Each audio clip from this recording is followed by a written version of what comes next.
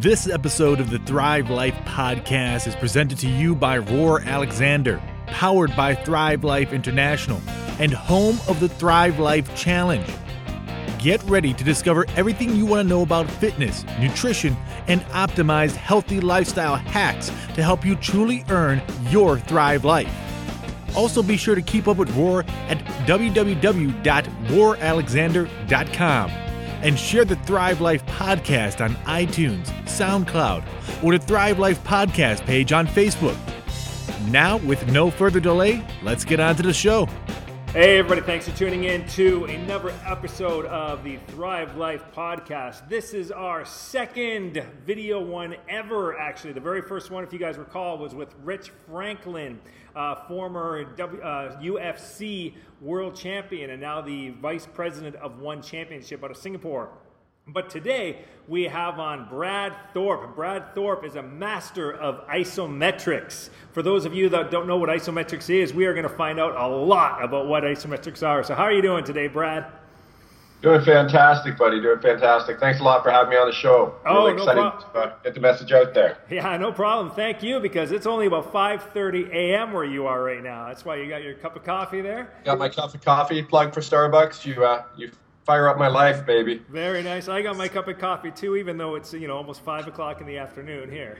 At 40 degrees Celsius. Yeah, exactly. Everybody looks at me like I'm crazy because iced coffee is the big thing here, and I'm the only person around that ever orders hot coffee. But I just can't do iced coffee. I'm sorry. Coffee's meant to be hot. Exactly. Yeah. So, Brad, you basically are one of the top people that I know of in the world for isometrics. And isometrics is something that seems to be gathering a lot of momentum when it comes to the strength and conditioning industry, but also just the general health and longevity industry. And there seem to be a lot of new names popping up all the time. But, I was introduced to you a couple years ago, and I even had the opportunity to come and train with you in Toronto. And that was a killer workout. It's one of those weird workouts where, you don't really you feel it, but you don't feel it because, you're used to kind of, Muay Thai and CrossFit and heart pounding and sweating. But the next day, for days, I was in so much pain, but in these weird spots. It wasn't your typical kind of pain. It was like you had all these different pains from all these little areas that you've never had before. So how did you get into, what got you interested in isometrics in the first place? It's a long-winded story, but I'll get to somewhat of the root of the not problem, but the obsession, we'll call it. My wife thinks it's sometimes a problem. Yeah. Because as we were discussing yesterday, it's, I'm one of the few people that probably reads 2 or 3 studies on the subject matter every day. You do, and you publish a lot of them, I see. I look at them, at least you share them, I should say. Exactly. And, it really stems back to when I was a kid. Actually predates me being a kid, to be honest. My mom's dad, he died at the age of 45 of a massive heart attack. Right. So my mom was 15 years old. So, obviously there's a huge amount of loss when you lose a loved one, specifically a father. And back in that era, you're breadwinner to your family. So she grew up in a household where there wasn't really that sort of father figure. And then jump forward to, now I'm 8 years old. My mom's 31 years old. She loses her mom to a massive heart attack. Okay. So I can't even imagine being a 31-year-old individual with, who have lost both parents. Mm-hmm. She's got 3 kids at home, husband, all that sort of jazz. And then, 2 years after that, and obviously you're from the Toronto area, so we have the Ontario Science Centre. Yep. And so we go there as a family, and my dad's doing this, kinetic bike test. That thing where you go really hard and you basically light up this big, huge light bulb. Yep. And, of course, he falls off the bike grabbing his heart. Okay. Trying to impress kids and all that sort of stuff. And to me, that was a huge traumatic moment. Fortunately, he had a hiatus hernia, and it was just backflow into the hernia. But that was sort of the catalyst, because as a kid, it's like, okay, I've heard that my mom's dad died. My mom's mom died of a heart attack. My dad had this sort of event. And then I find out, it jumped forward, about a decade from that point. I find out I have blood pressure of 150 over 100. You know, I got preventricular. So very high, ridiculously high. Ridiculously high blood pressure. And their solution was, oh, you need to exercise. The problem was, I was exercising about 4 hours a day if you count all sports plus weight training. Okay. So I couldn't have actually been physically fitter from a time commitment, time under tension commitment perspective. So it was kind of like, what am I missing? And at that time, and as you're familiar with the industry, the world was screaming, don't do isometrics. Yeah. It's bad for your blood pressure. It's bad for your heart. So yeah, they said it would like depress you and make your eyes blow up. Kind of, yeah. So I wasn't looking that way by any means. And so went to school for a program called Fitness and Lifestyles Management in Toronto, which was a 6-semester program, and did all this cardiovascular testing.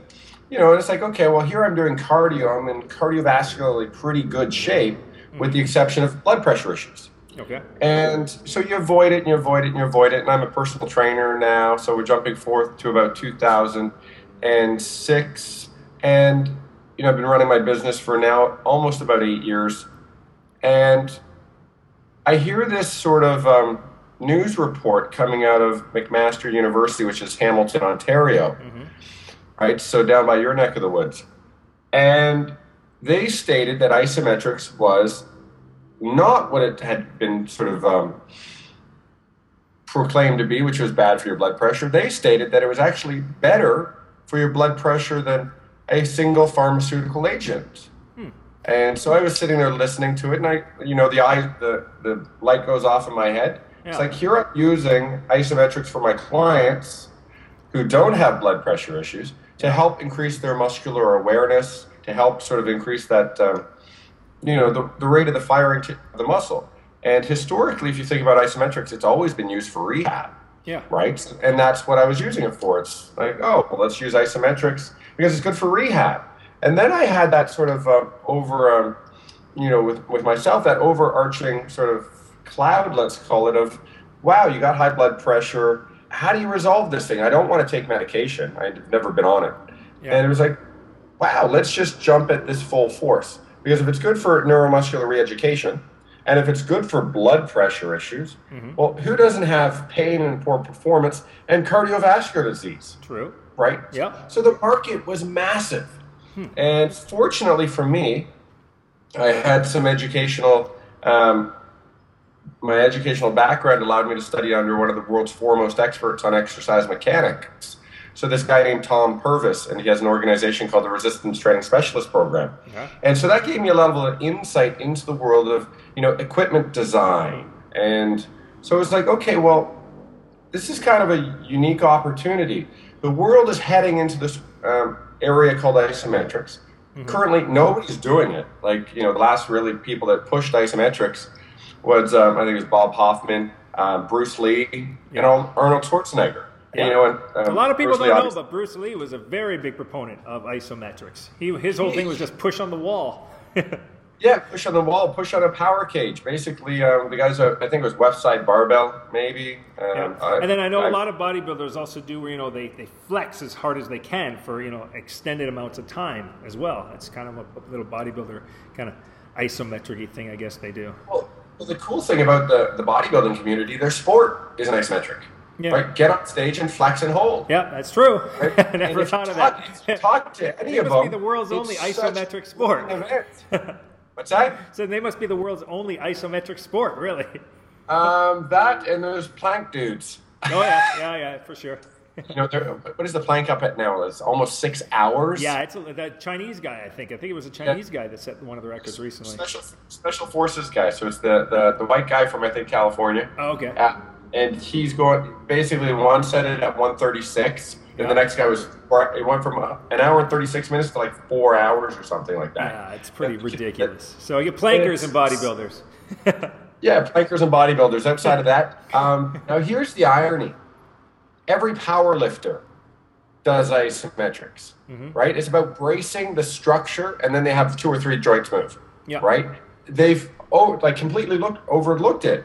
And so you got your power lifters. Olympic lifters, it's amazing when you think about the rate of force development that they They have. So they start in an isometric, right? Yeah. Then they finish in an isometric. You got to stand there and hold that, load still. Yeah, I think they have to, for at least 3 seconds, I know they have to prove that it's stabilized above the head. So Exactly, right? So you look at it, when you start exploring where isometrics are in everyday life, it's everything from the office worker sitting at their desk for like numerous hours. Now, part of the problem, take the office worker, and obviously we're here to talk about sport and athletics, but let's not forget about the occupational athlete. I'm all about longevity, too, for normal people, so...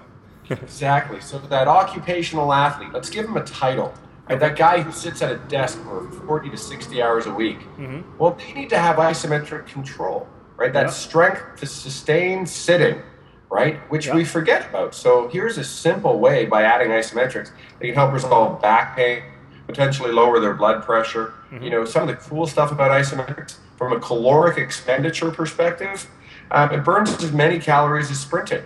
Wow. Right? If you take 30 seconds of isometrics, it burns, and this is on a per muscle basis. And the study is referenced to the vastus lateralis. So that's one of your So it's not muscles. a complete calorie burn. It's more. It's well, the irony is it probably is, because the isometric, now it's only on a per muscle basis, but you got to anchor from everywhere when doing isometrics. That's true. Right? So they just studied one muscle. So if you look whole body, it's pretty awesome. So what they found, 30 seconds of isometrics was on par with 30 seconds of sprinting. That was the American Journal of Physiology.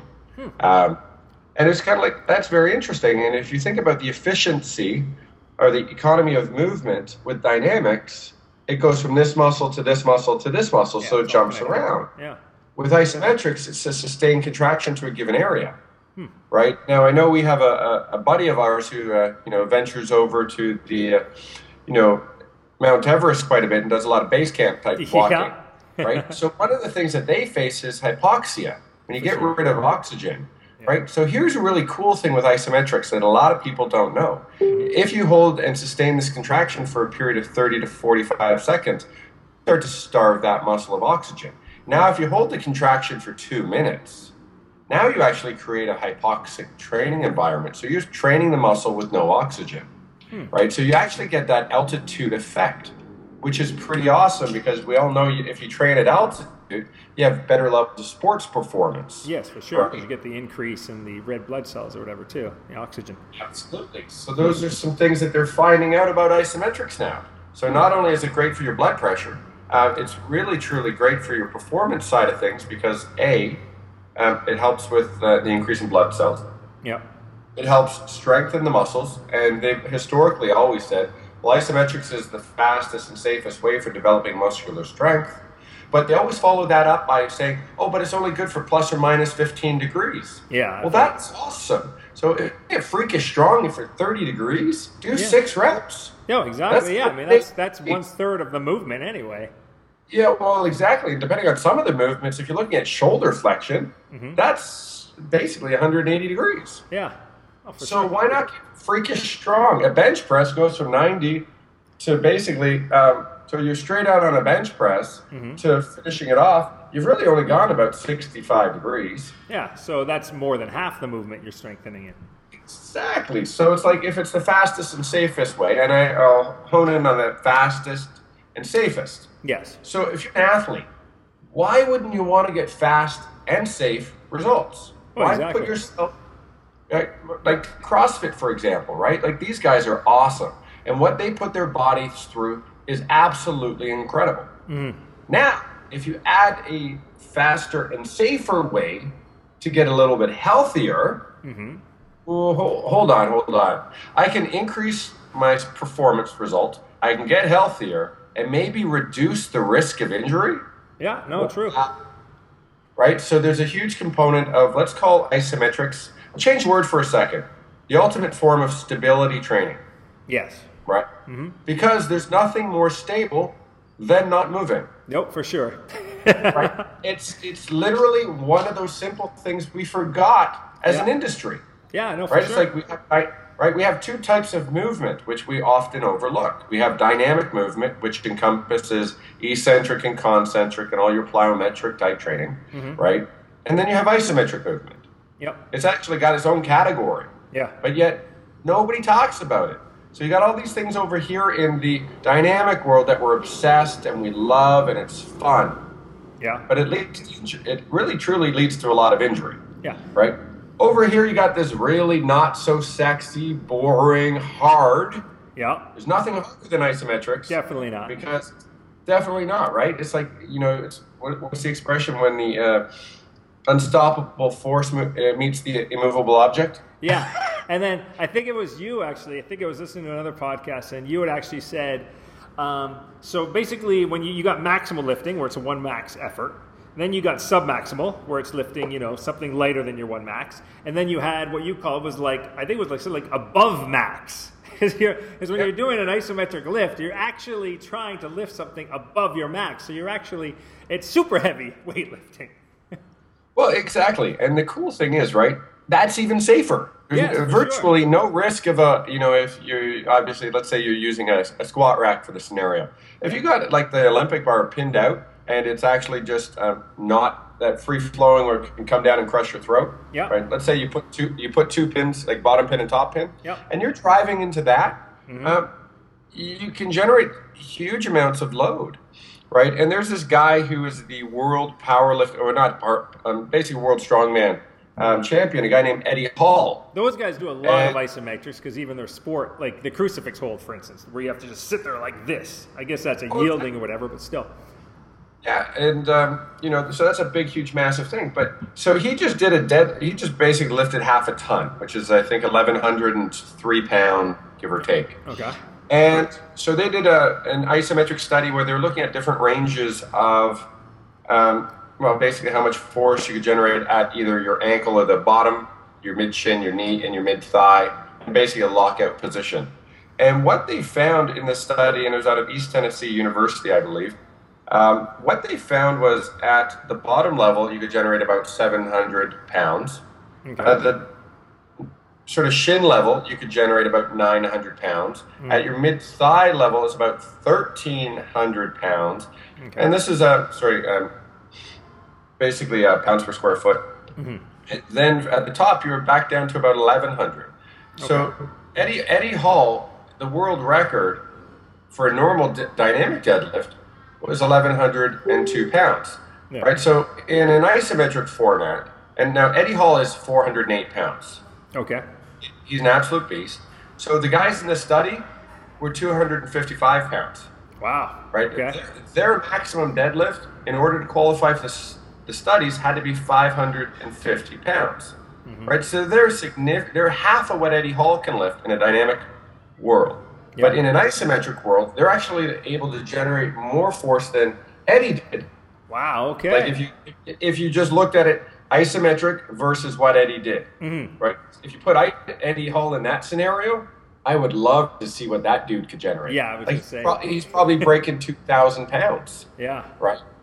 Which is just unheard of. That's right? But when you stop moving the load, you can generate some pretty significant torque, or load basically, or newtons. Yeah. Well, let's. Sorry. Go ahead. No, I was going to say. You go. I was just going to say for like the CrossFit community, right? That's what I was going to say. Let's jump in the CrossFit community. So. Yeah, so it's you look at it and you just go. Obviously, there's different levels of CrossFit, right? So you got your starters, you got your your high end Rich Fawnings and everything like that, like these freaks of nature who are just like dedicated to the art of just do awesome stuff. Let's go in order then. Let's make up 3 categories, just for fun. Okay. So let's say I'm a CrossFit box owner. Okay, I got a CrossFit, and I have new people who've never worked out before and never done CrossFit before. How would it's the brand new person, how would I use isometrics for them, in your opinion? I mean, there's lots of ways to go, but what do you think would purely be one of the best tools for me to use in isometrics for a newbie? I would go universally accepted best tool, probably a wall, right? Okay. You can do so many different exercises against a wall, right? It's cost effective.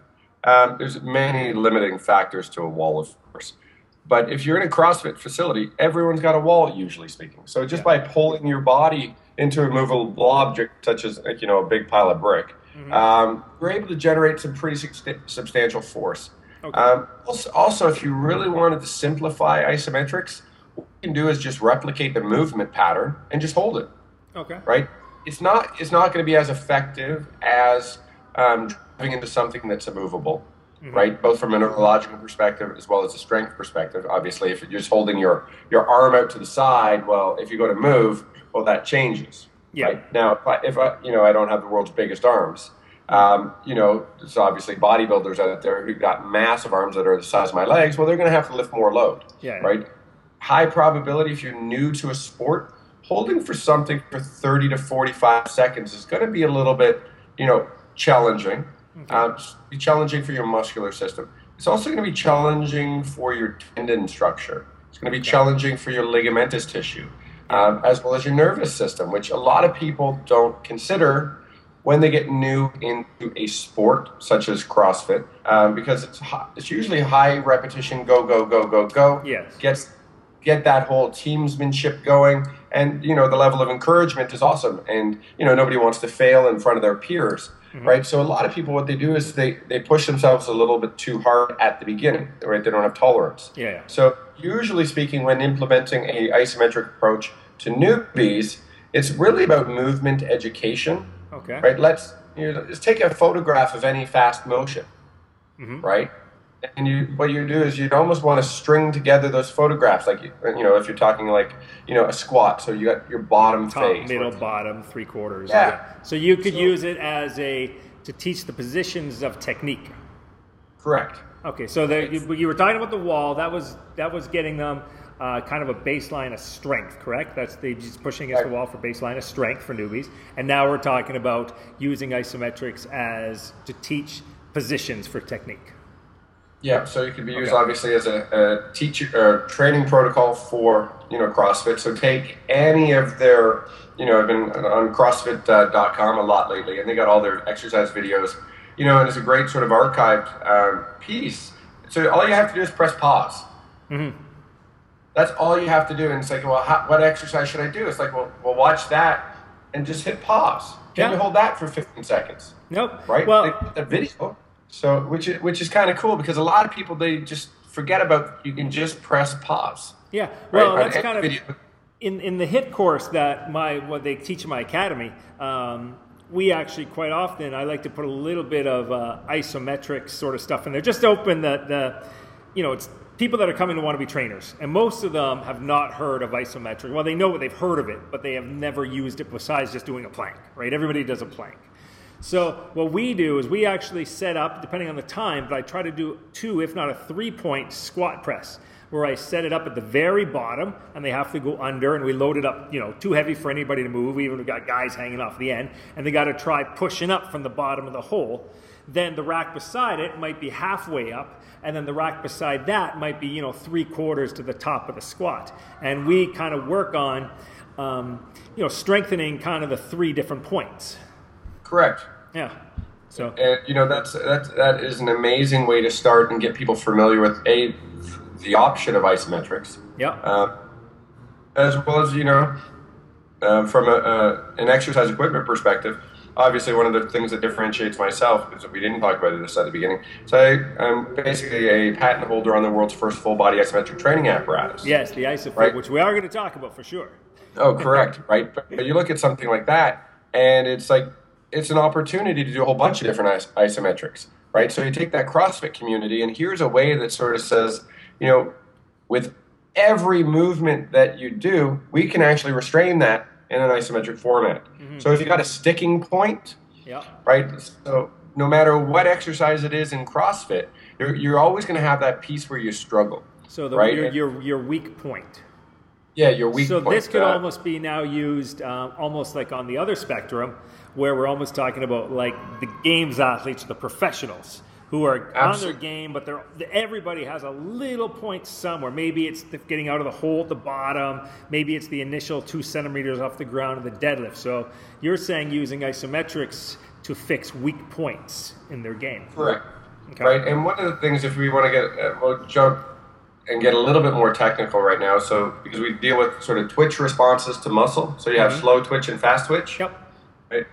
So, not to go on too much about exercise phys, but we forget that slow twitch muscle fibers, which are, the ones that help you with muscular endurance. Yeah, the endurance fibers, the cardio fibers, what people call them. Let's call them that. Yeah. Are best trained in an isometric format.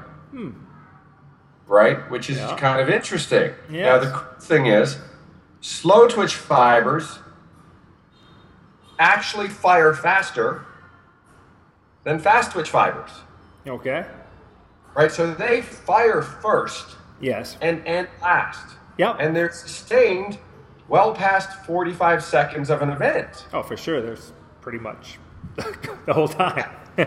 Right, which is kind of cool. And every muscle has a proportion of fast and slow, right? So, we don't have only fast twitch muscles and we don't really have only slow twitch muscles. Yeah. Now, it gets interesting in the sense that CrossFit isn't a 15-second event. No, it's CrossFit. No, people don't like to admit it, but it's an aerobic sport that requires really strength is. and power. But it's aerobic. Right, and you look at that and you go, okay, well, here's a better way to actually, or no, a better way, I'll use that, to train my slow twitch fibers, why not add this? Yeah, right? You still got to do CrossFit. You still got to do your lifts. You still got to do all that dynamic stuff. But my God, if you add this, you become a freak of nature, because what happens is your joint structures become more stable. And when something's more stable, you can generate more force, you can go faster, you can transfer load easier, right? Also, the way where people get injured is because they don't have joint stability. Yeah. So the muscle has to pick up that, it's called translation within a joint. So you lose the rotational component, and a muscle or a joint starts to translate, which just means it slips, right? So it'd be like walking on the ground and you step on water and your foot flies out. You weren't accounted for that, or you didn't account for that, and then all of a sudden your brain says, "Oh, I got to pick that up." Right? So it's a different way to look at it, because we forget that in order to create awesome movement patterns, we need to be stable. Yeah, I think people forget that, especially with this whole focus everywhere in the world on mobility. It's like mobility, but what we're doing is we're just creating people that are just, it's almost like the goal now is to be hypermobile, and there's not even a need for that. Proper mobility with optimized stability is going to be your best bet. Absolutely. Now, the irony of the situation is, so let's jump forward with this sort of mobility sort of craze. 10 to 20 years from now, when people start to shrink because they're a little bit older, right? Old people, they're not tall. They're shorter than what they were. But yeah, they ever be. Yes. Right? So what happens is when you start to shrink down is you've stretched all these ligaments. You don't stretch muscle with stretching. You stretch the passive structures that support your joints with stretching, right? That's why stretching never works unless you do it for long, number of years, right? You'll impair the neurological sort of firing of the tissue, which destabilizes the joint, which allows you to dump the load into the actual tendon structure as well as the ligamentous structure. And now you're going to sit there and hold these positions for periods of time. And then what will happen is you'll loosen off the joint. Okay. Now, in the idea of, let's say a grandmaster martial artist who never stops training, you might be okay. Yeah. Because the key is never stopped training. Yeah, but the average person tends to stop training. The average person, as they get older, they have a kid, they get a job, they get some responsibility in their life, they can't go to the gym 10 hours a week, and now they're going to the gym, 2 hours every 3 weeks. If they go to the gym, Yeah, if they go to the gym. So what happens is they get just a little bit older, and they get a little bit shorter, and all their, a little bit looser. Fat, a little bit looser, right? And you bring up that point. Looseness is not stable. No, for sure. Right? You don't want loose knees. I want rock hard abs. You throw the term out there. I don't want loose abs. I want rock hard. Yeah. Firmness is not loose. Firm is tight. Firm is tension. Firm is like this. Rigidity is probably the word that scares everybody the most. Like, oh my God, I don't want to be rigid. Yeah, you want to be fluid in your ability to be still and strong and stable. Yeah. Right? But well, I'm always saying for MMA and Muay Thai fighters, to throw good kicks and punches, you have to be a little stiff. I mean, you can't be super loose. I mean, it's just not going to happen. You're not going to get the proper snap out of it if your hips are too loose. You have to have a little bit of tightness to throw those good kicks. Exactly. It is interesting. I was talking to one of the best sort of production houses training yesterday about bringing the licensure program into their facility. Sorry, we lost you for a second. So bring it to where? There's a MMA sort of training center which deals with a lot of the MMA superstars. Okay. And so just having I can't sort of mention their name as of yet, but in a couple of weeks we should be able to sort of launch that publicly. But we're talking about some of the world champions. And it's about bringing the isometric platform that we've developed basically to this community, because to your point, you have to be strong and stable in order to be quick and fast and strong. Mm-hmm. When you're looking at maximum force development, isometrics is actually part of the equation, right? Like your maximum isometric strength. So if you have poor isometric strength, to your point, you can't kick very fast. Yep. You're going to be unstable.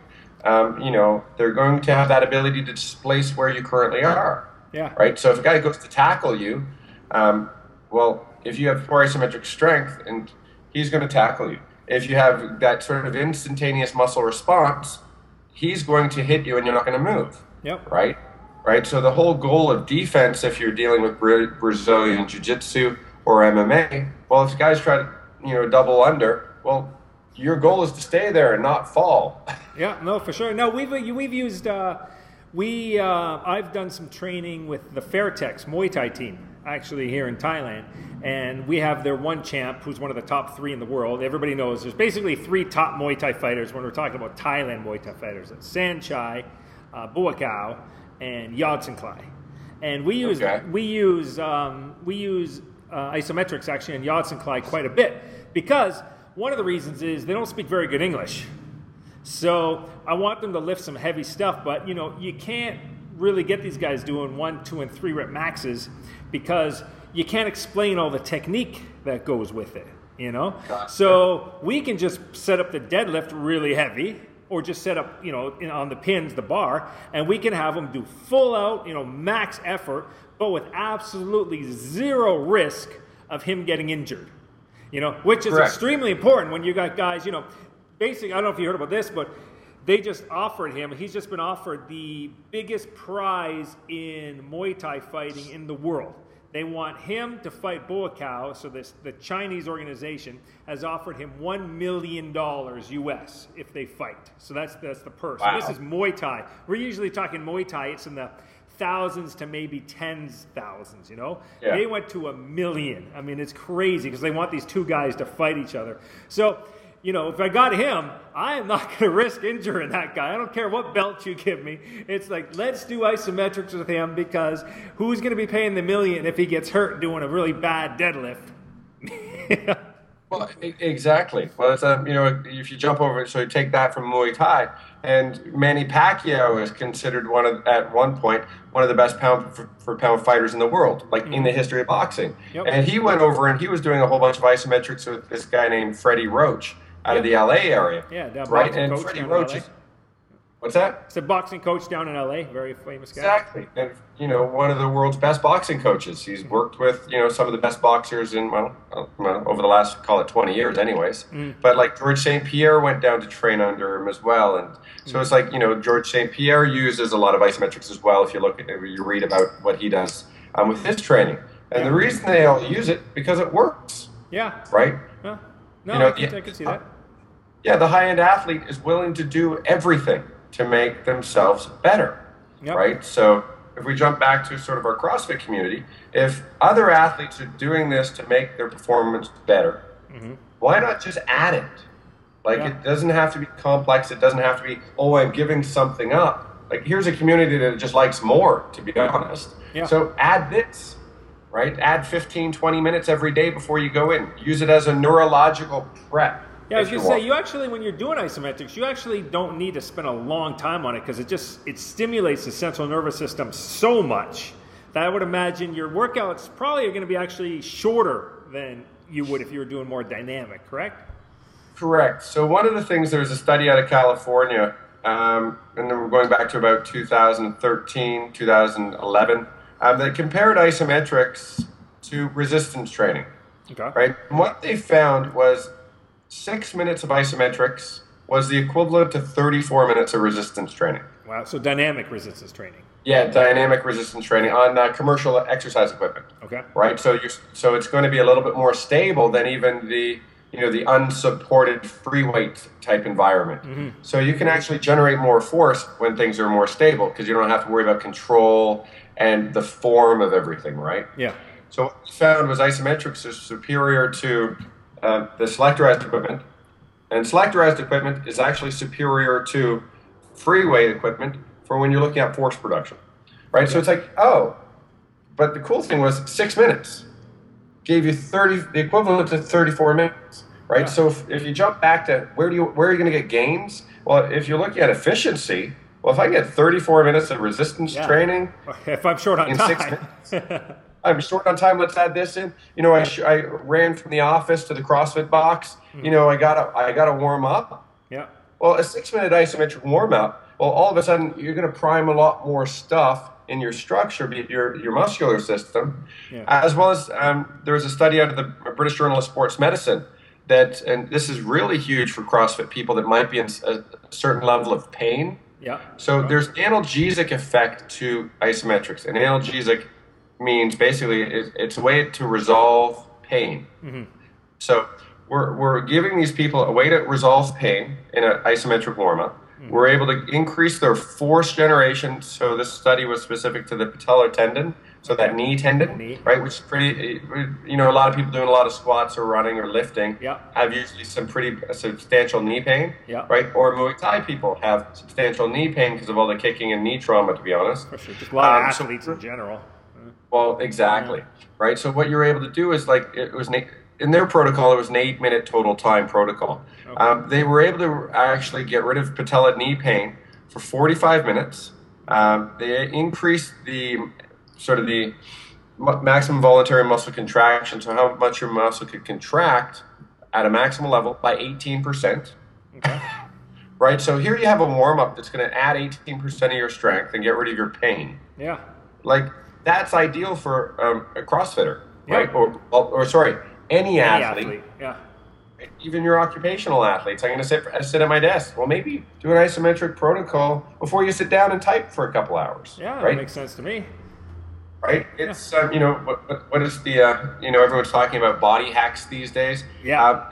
It's the ultimate in body hack. It's like, okay, it's more efficient, so you can lower your blood pressure they say 8 minutes a day, right?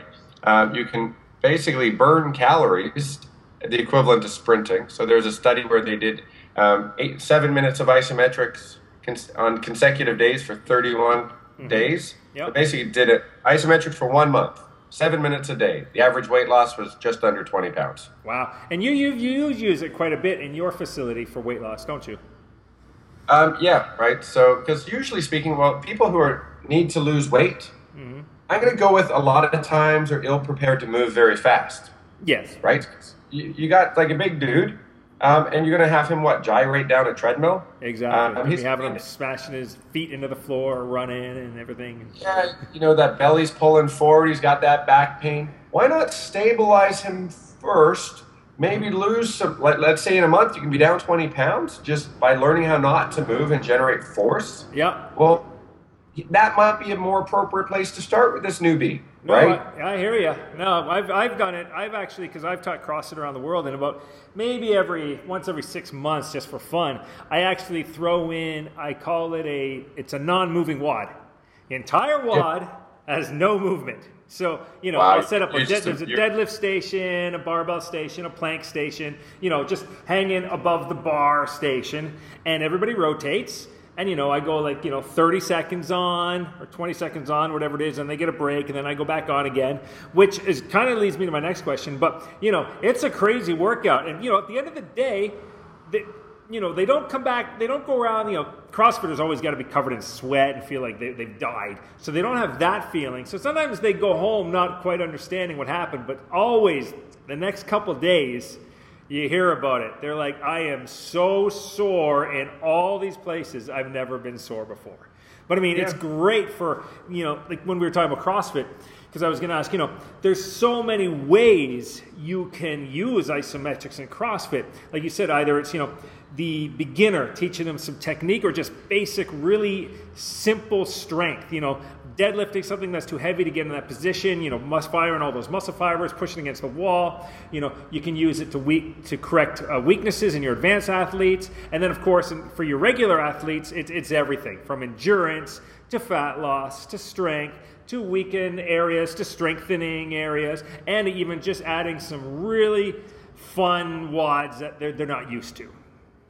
Exactly. Yeah. It's really that one type of exercise that is actually beneficial for everyone. Yeah. Now, let me ask you a question, because I've had this question, and I honestly don't know the answer. Sometimes when we teach it in the HIIT course or whatever, I'll have them say, well, what's the, like Tabata principles, 20 seconds on, 10 seconds off, and proven to, increase your VO2 max really well. And the magic number seems to be 8 rounds. Anything after over 8 rounds, their speed starts to come down. And anything not up to 8 rounds is just not optimal. So 8 rounds, in the 20-10. So they'll say to me, well, Roar, what's the magic, what's the formula for isometrics? Do I hold it for 5 seconds? Do I hold it for 2 minutes? Does it depend on what the goal is? Is there like if I'm going for strength, it's going to be more like 6 seconds on, 10 seconds off. If I'm going for endurance, like you had said, do I have to hold them for 2 solid minutes? Like what would I do if I don't even know where to start programming isometrics? It's really truly goal dependent, right? So you're looking at everything, let's call it from the replication of plyometrics. So they call it explosive isometrics, right? And Tabata was actually huge. So you bring up him. He was one of the lead researchers, into the realm of isometrics for high performance. A lot of people don't know that. I think it was all about spinning, but his Tabata protocols were actually very isometric based. Yeah, right. So it's really, you're looking at it going, okay, so the hardest, most intense workout you can do is push against something that doesn't move. For sure. But push really hard.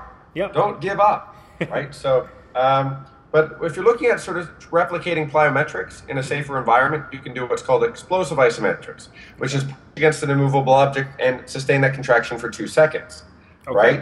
So it's like push really hard, relax. It's almost really like a power thing. It's almost like it's just exploding and relaxing, then exploding, then relaxing.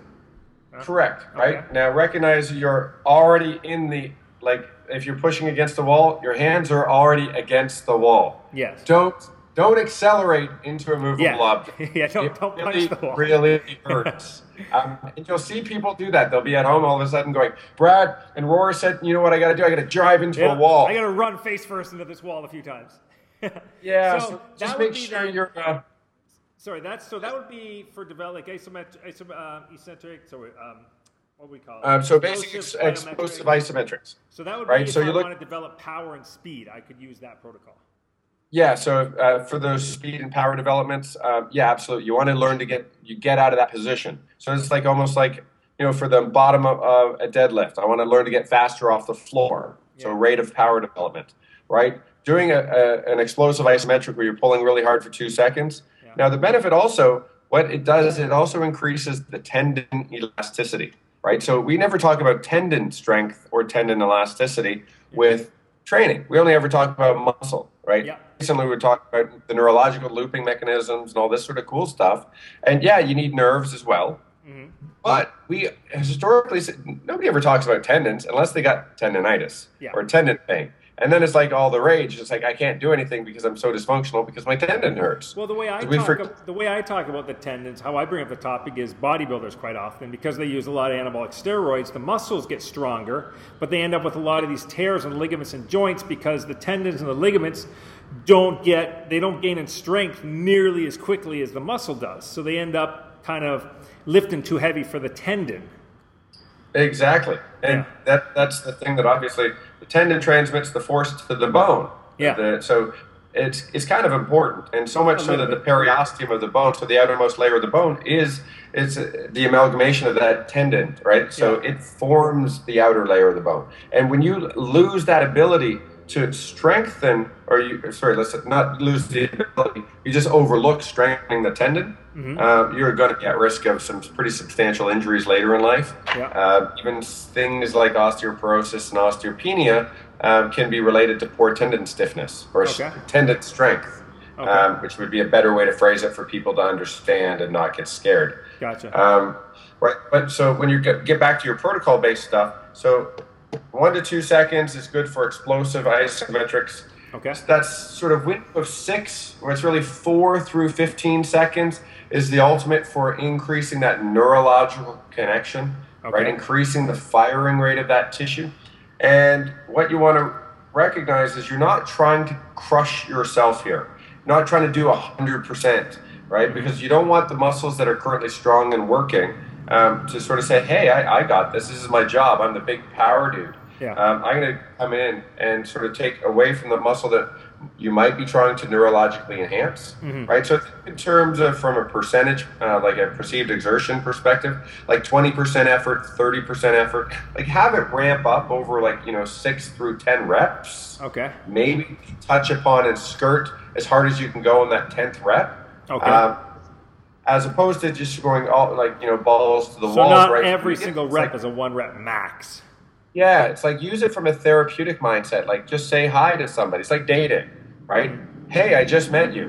Like say hi. Next date, say hi, go for coffee. Say hi, go for coffee, dinner, and a movie. Wow, by date 4, well, things are getting a little bit heated, right? So it's a good way to look at sort of how you ramp up an isometric. You don't just start with the end game, right? So, and then from there, tendon stiffness. This is really important for people. And the research will indicate, like you're looking at a 20-second contraction, and you're looking at anywhere between 6 and about 12 reps at 70%. Okay. Right? So you're going to sustain that contraction for about 20 seconds at 70% effort, and you're going to relax for about 15 seconds. I think it was actually a minute in their studies, and then do it again, right? So.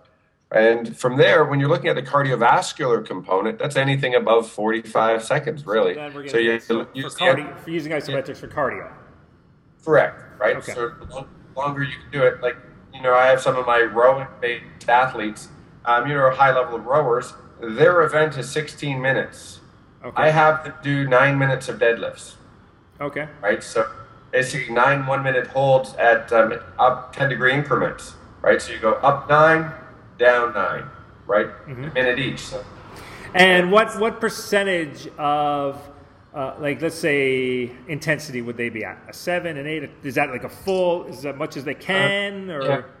Well, it starts out as don't try too hard, and as you throw in fatigue. So even with them, it's like it's always going up. Yeah, exactly. And based off fatigue states. Now, here's a cool thing in the dynamic world. So let's say you're lifting 100 pounds. Whatever exercise you want to choose. As you start to fatigue, relative to your muscles' fatigue rate, that load now goes up. Yep. In an isometric format, if you're holding, let's say, 100 pounds, well, I guess more of what they would phrase a concentric isometric, where you're pulling into an immovable object. Okay. What you will find is, as you fatigue, you just can't generate as much force. Yes. Right, so instead of 100, you're now 98, 97, 96, 95. Right, so you're going to have a descending scale of load with an increase in perceived exertion. Right, so I'm training at a higher mental level without the risk of actually the load going up relative to my increase in strength. Right, so it's a way to really challenge the mentality of the athlete. Coming back to CrossFit, you want to be strong. You want to be stronger at the end. Learn how to be mentally tougher. Yeah, no, the mental toughness is a big part of it for sure. Oh, it's massively huge. And I hate to do this, but I'm going to have to go in at probably about 5 minutes. Yeah, no worries. Let's talk really quickly then, just about what are you hear a lot about the different kinds of isometrics. You have yielding and overcoming. Would that be correct, or would that be correct? Yeah, lately they've now been switching yielding and overcoming to concentric isometrics and eccentric isometrics. Okay. Now the irony is that's just load. From a neurological perspective and an EMG recording perspective, they function the same. Okay. right? Because your goal is actually just not to move, right? Yeah. So if I'm pulling into an immovable object, right, the muscle's still shortening, right? Yeah. You see how, at concentric phase the muscle shortens. Yes. If I'm doing an eccentric isometric, i.e., not letting it fall to the ground, Yeah. I'm still going in the exact same direction as a concentric isometric, right? Yep. Because you're decelerating the object from falling, which means you're actually going up.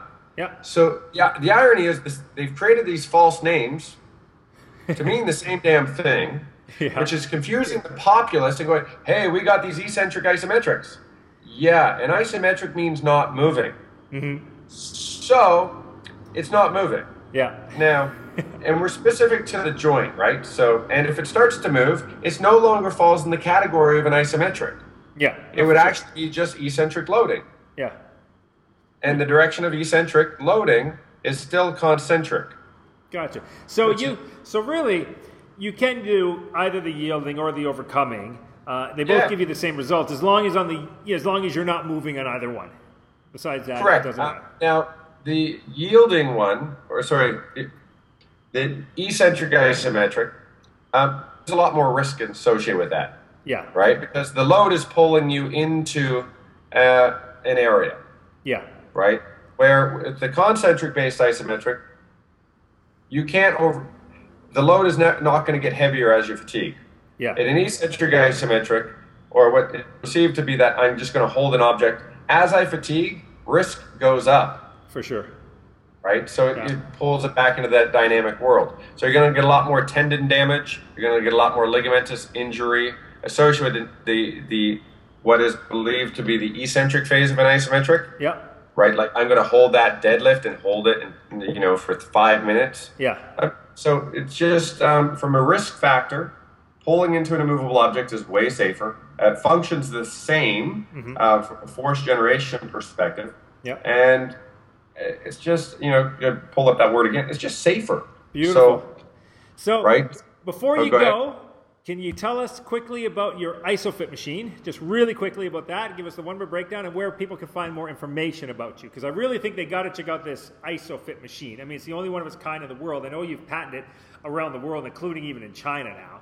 So yep. Yeah. So I got 9. So it's the world's first full body isometric training apparatus. So I can do every gym-based exercise in a 32 square feet in an isometric format.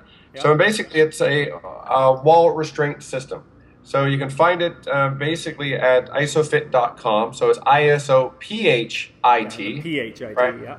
And everyone always asks what's with the pH. Yeah. If you think about sort of that measurement, your internal structure, like your pH levels. So it's like your pH balance. You were playing with that? Yes. Oh, okay. So we went with that. So part of it, when asking about it, everyone's like, it's like we're just raising the level, right? So we're going to raise the level of your fitness, right? So if you hone in on that pH, it's really about just a level of fitness, right?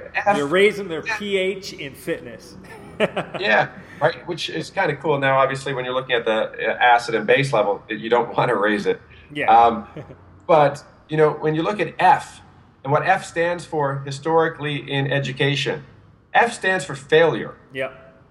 Right? Yeah. So, and look, if you look at how we're exercising, we're failing. We're absolutely failing across the board, whether you're looking at, blood pressure, heart rate, obesity, chronic pain, all these really cool things. The dynamic world has let us down there. Yes. They've taken a whole bunch of people who are unstable and unprepared, and they said, go run around and do all this really cool stuff. Yeah. The problem is you're breaking down. Like, let's say you're a high-end Ferrari, quick analogy. So if you're a high-end Ferrari and your bolts are loose, right?